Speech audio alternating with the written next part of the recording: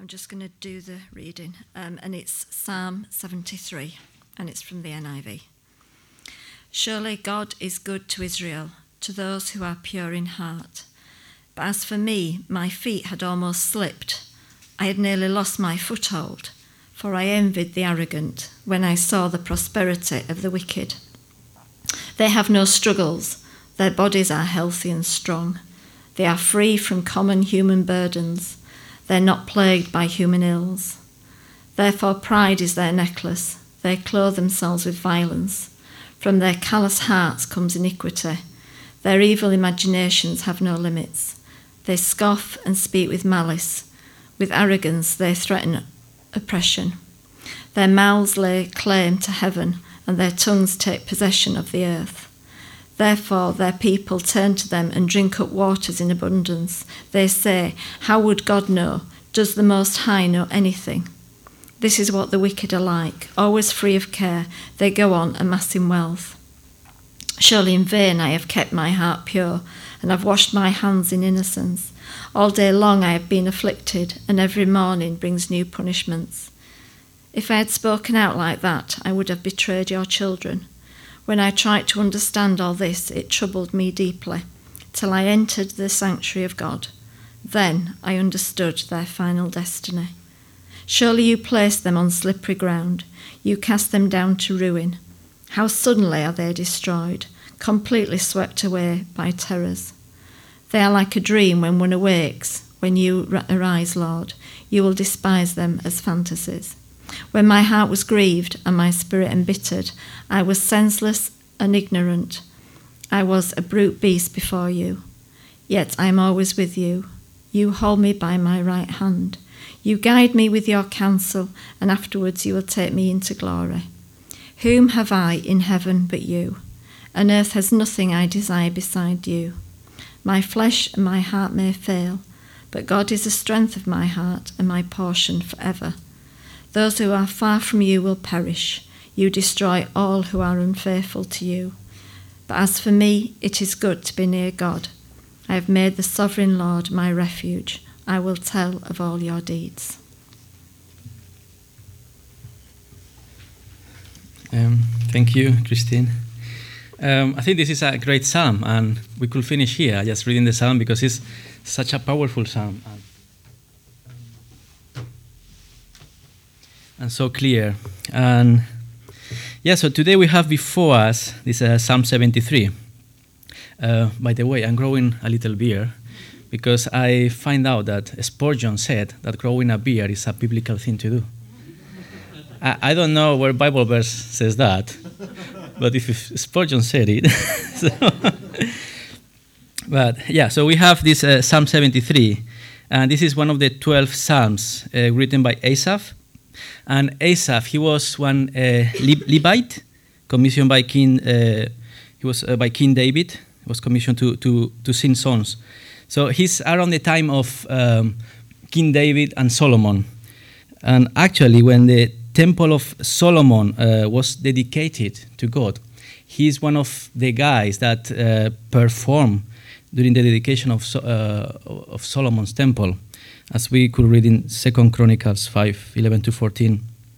So he was there with other musicians, with other priests, and praising God and singing, God is good, his love endures forever, until the Bible says that they had to stop, because they have to stop the service because the temple was filled with a cloud, and in that cloud was the presence of God. So Asaph, he was someone that witnessed great things from God. So he was a man of God. He was one of the leaders in the temple. He knew God in a deep way, in a personal way. He had experienced amazing things from God during his life. And he knew that God is good, and he knew that God's love endures forever. Nevertheless, in this psalm, we can see that Asaph is going through a personal crisis of faith at the beginning of the psalm. And something great about the Bible is that the Bible is brutally honest about the human condition. And it was written by people like you and me who struggle with different areas of their lives. normal people with physical problems, with emotional problems, but still God inspired them and God used them to write this book that we have in our hands today, a collection of 66 books. So this book was written by normal people like you and me, like people like Asaph, that they experience God, but sometimes during their life they struggle also in the walk with God. So I remember one day I was listening a Muslim friend talking, and he was saying that he couldn't believe the Bible was God's word because many prophets in the Bible fail in incredible ways, committing adultery, killing, lying, running away from God, having suicidal thoughts, denying God, etc. He said the real God wouldn't choose that kind of people to write his holy book for the humankind. Therefore, the Bible, according to this Muslim guy, couldn't be God's word. But actually, the writers of the Bible, as I'm saying, they were people like you and like me, with the same weaknesses that we got.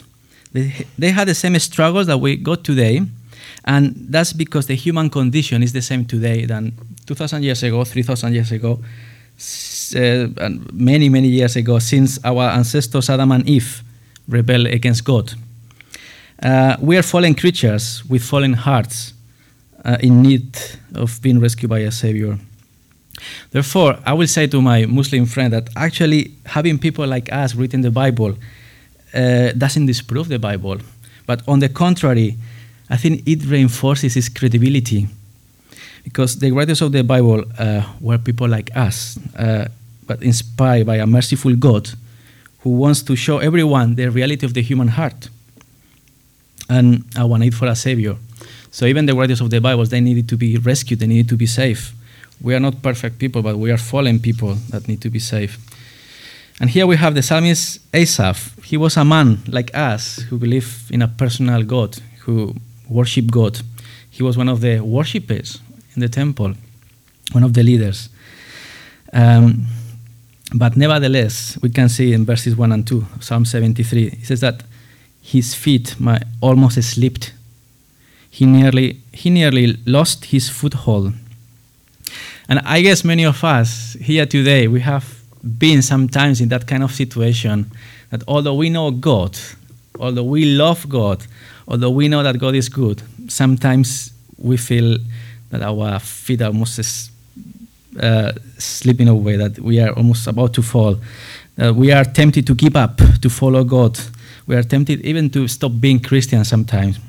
And if we are honest, living as a Christian is not an easy thing to do, because we live in a world where the evil is increasing more and more. So turning the other cheek is not easy. Loving our enemies is not easy.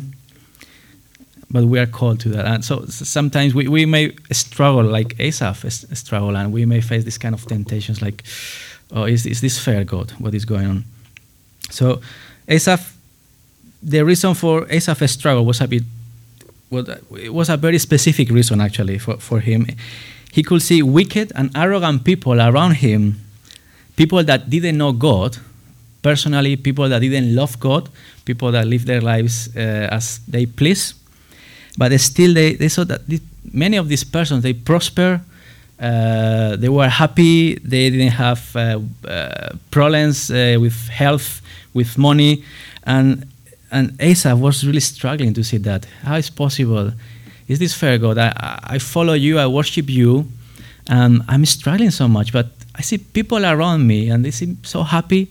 They don't care about you. They even curse heaven sometimes, but they seem so happy. They don't have problems. So that was the problem of Asaph. He was struggling with those kind of thoughts. He says in verse 3 and 4 of Psalm 73, "For I envied the arrogant when I saw the prosperity of the wicked. They have no struggles. Their bodies are healthy and strong." And then in verse 8, Asaph says, "They scoff and speak with malice. They even speak against God," says in verse 9 and 11. "But people follow them," says in verse 10, "and without any problem they increase their wealth." God, this is unfair, God.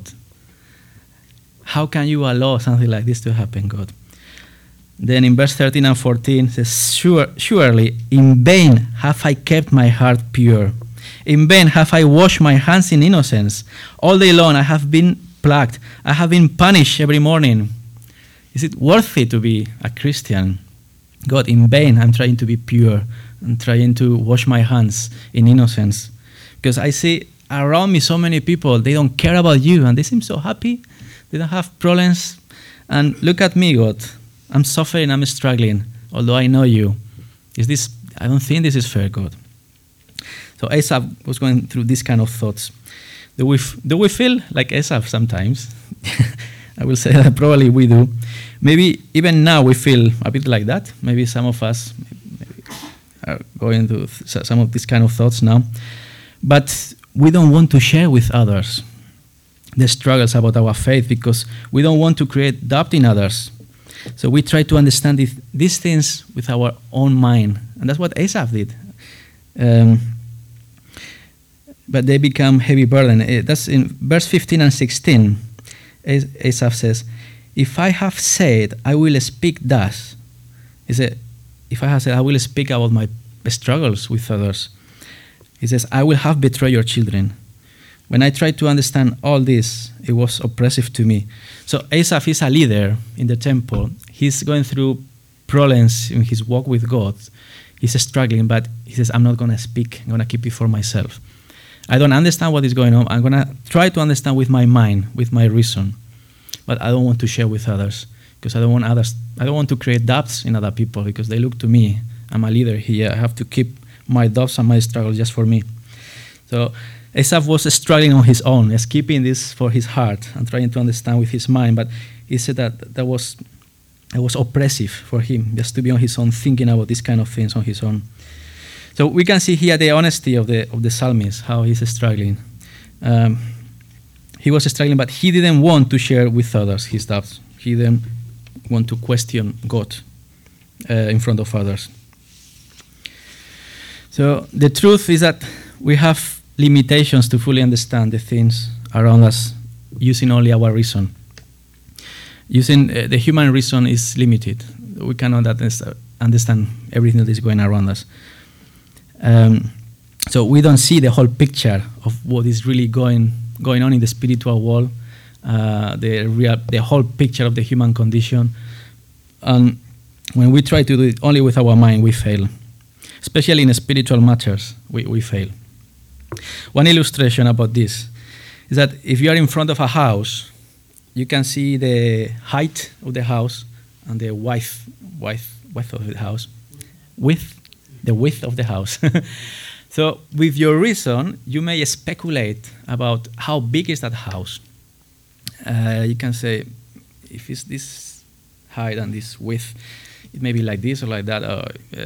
But actually, until the owner of the house doesn't open the door and invite you to go in, and you don't see the length of the house, it's impossible for you to know how big is that house.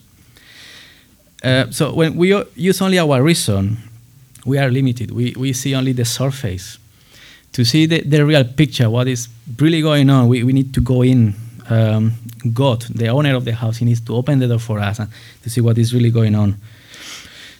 That because he's the one that really understands the human the problem of the human heart, the problem of the human existence. So what's God's perspective? God, he can see the things from eternity. That's God's perspective. We don't see the things from an eternal point of view. But God, he's outside time, so he can see everything from an eternal point of view. He sees our lives and the lives of the wicked from an eternal point of view. And from that perspective, the picture is different. Having access to a deeper truth that we don't have using only our human reason. The psalmist Asaph, he realized of this when he came into the presence of the Lord, as he writes in verse 17 to 19. He says, "Till I entered the sanctuary of God, then I understood their final destiny. Surely you place them on a slippery ground. You cast them down to ruin. How suddenly are they destroyed, completely swept away by terrors." So when we look from the point of view of God, the picture is different. From an eternal point of view, the destiny of the wicked people is ruin, destruction, and terrors. They are the ones that are really in slippery grounds. They are the ones that really the feet in any moment, they can fall in any moment and be totally destroyed. They are tricked by Satan, thinking that their existence is only about what they can get during this life. They think that the only important thing is what my eyes can see and what I can get during these 60, 70, 80 years. They think life is only about that. They cannot see the whole picture. They are the ones that are really in the slippery floor. So I would like to show you a little video now, and it's from a film. It's this man. He's a very successful man, and he's not a Christian, but his mom is a Christian. So, but his mom is suffering of dementia. So actually, his mom she's not able to recognize his son even at that point. But he goes to visit her, and yeah, you will see. Yeah, you will see what happens. Yeah, he was quite shocked to listen to his mom talking like that. So it seems that the film was to show that God is talking through this woman at that point to that man. So we have 1,000 years after Asaph. Jesus said in Mark 8:36, "What good is it for someone to gain the whole world, yet forfeit their soul?" Jesus, he could see from the eternal perspective. So from an eternal perspective, gaining the whole world during this life is senseless. If by doing so, we lost our soul for eternity. That's a key issue that the world is missing. They don't understand that point because they don't see from this eternal perspective. So living this life without taking God into account, even for those who are very successful people, at the end of the day is meaningless, because everything they have lived for will be undone. Everything they have been building during their life will be destroyed. When we build things outside God's will, it's not going to remain. So it's meaningless, it's senseless. Ecclesiastes 1:2-3 says, "Meaningless, meaningless, says the teacher, utterly meaningless. Everything is meaningless. What do people gain from all their labors at which they toil under the sun?" Jesus said that building a life outside God's will is like building a house on the sand. When the end comes, the house will fall with a great crash. In Matthew 7:27, and then suddenly destroyed and completely swept away. Jesus also suggested that storing our treasures on earth is meaningless, because either moth and vermin will destroy them, or thieves will break into and steal them. But we cannot fully grasp these truths about eternity until we come to God. It's only when we come to the owner of the house, when the door is open to us, that we can understand this truth. When we come to the creator of the universe in prayer, then we can see the reality from God's point of view. That was the turning point for Asaph. Coming into God's presence, he realized of the truth about those who don't know God personally as their Lord, about the meaninglessness of their lives from an eternal perspective. But at the same time, Asaph also realized of the truth about himself.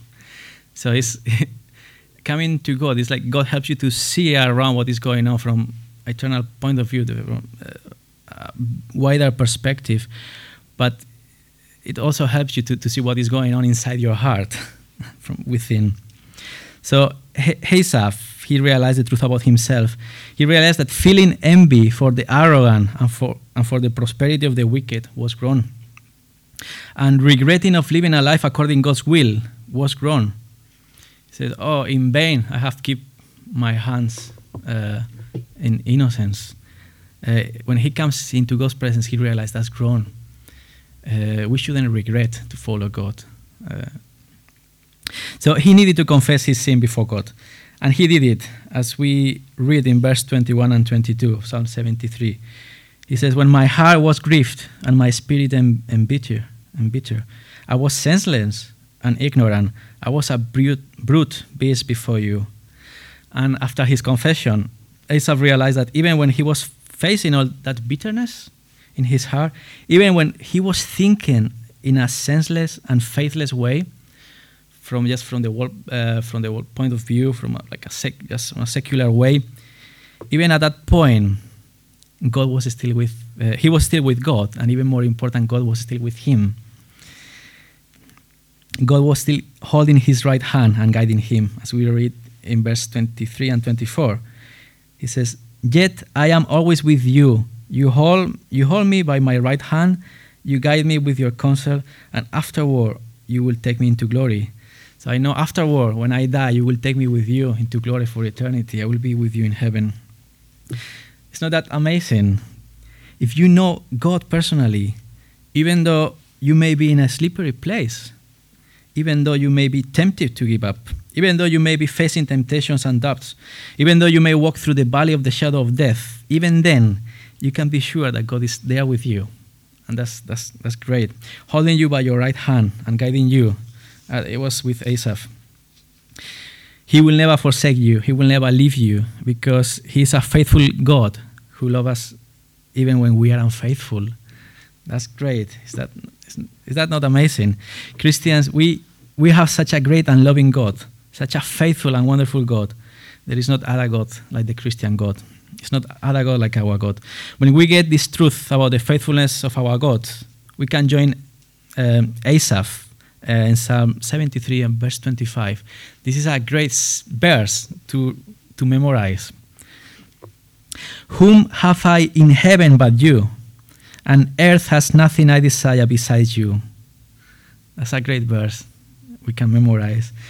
"Whom have I in heaven but you? And earth has nothing I desire besides you." Can we say that with Asaph? Do we understand the depth of this verse? The psalmist is saying, "Okay, Lord, I get it now. The most important thing in this life is my relationship with you. That's what really matters. God and our relationship with him should be our priority. We should set our lives on him, in no one else, in nothing else. He should be our first love and our first desire. Because as we read in 1 John 2:17, it says, "The world and its desires pass away, but whoever does the will of God lives forever." Do you want to live forever? Follow God and his will. And even if your flesh and your heart fail, God will be your strength. He will be your portion forever. As we read in Psalm 73, verse 26. There are only two alternatives in this life, and I think we know them. We can follow God, or we can be far away from God. It's not middle way. There are only two ways. But what happens for those who are far away from God? As we read in the first part of verse 27, "Those who are far from you will perish." That's the truth. If we are far away from God, if we don't know the God of life, we'll perish. If we want eternal life, we need to know the God of life. Apart from God, there is no alternative for eternity. As Jesus said, "For wide is the gate, and broad is the road that leads to destruction, and many enter through it. But small is the gate, and narrow the road that leads to life, and only a few find it." In Matthew 7.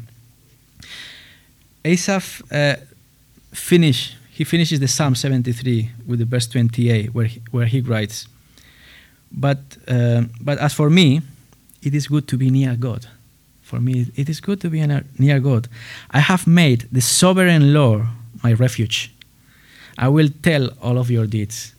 And it's when we realize of this great God we have, we cannot keep it just for ourselves. I will tell to others of your great deeds, because there is no salvation but only in you. There is no safe refuge but only in you. We cannot keep it for ourselves. We have to share it with others. Asaph had envy of those who prosper in this life and are arrogant and wicked, until he came into the presence of the Lord. Then he understood the final destiny of them, a destiny of destruction and terror. Therefore, Asaph finishes the psalm saying, "For me it is good to be near God, and this loving and faithful God will be my refuge." Is this loving and faithful God your refuge today? Do you know him personally? As we said before, life without God is meaningless, because everything we build in this life without taking God into account is like building on the sand. And sooner or later it will collapse. But if God is your refuge and you set your heart on him, you will be like that wise man who built his house upon the rock. And when the rain came down, the streams rose and the winds blew and beat against that house, it didn't fall, because it has its foundation on the rock. So we read in Matthew 7:25. Where are you building your life? Where are we building our lives? Upon the sand of the desires of this world that pass away, or upon the rock of the will of God that lasts forever? Jesus, he is the living rock where Christians, we build our lives. So we read in 1 Peter 2:4-5. Because only Jesus has the words of eternal life. So that's why we build our lives on him. He is the rock. Therefore, if you are a Christian already, keep going with Jesus and fix your eyes upon him, and not on the success of arrogant people or on the prosperity of the wicked. Remember that Jesus is preparing a place for you in heaven, in his Father's house, for your eternal life. And if you are not a Christian yet, I invite you to have that turning point in your life. It can be today, it can be right now. Coming before Jesus and confessing your need of him, asking him to forgive you for living all your life far away from him, far away from the source of life. Be wise and build your life upon Jesus, because he is the living rock. He is the unshakable refuge that we can trust for this life and for eternity. So that's what I wanted to share with you today. Let's pray. And yes, thank you, Father, for this amazing truth. Thanks, because you can see the future now. You can see the eternity now. And thanks because we have access to this truth through you. Thanks for sending Jesus to die on the cross for our sins. Thanks because eternal life is to know you and to know the one you sent, Jesus Christ. Thank you because the door is still open for us to come to you if we don't know you yet. And thanks because you are coming back to take the church with you one day and take us to that place in heaven where we will be with the Father, and where every tear will be wiped out and will be always in your presence. In your name, Jesus, we pray. Amen.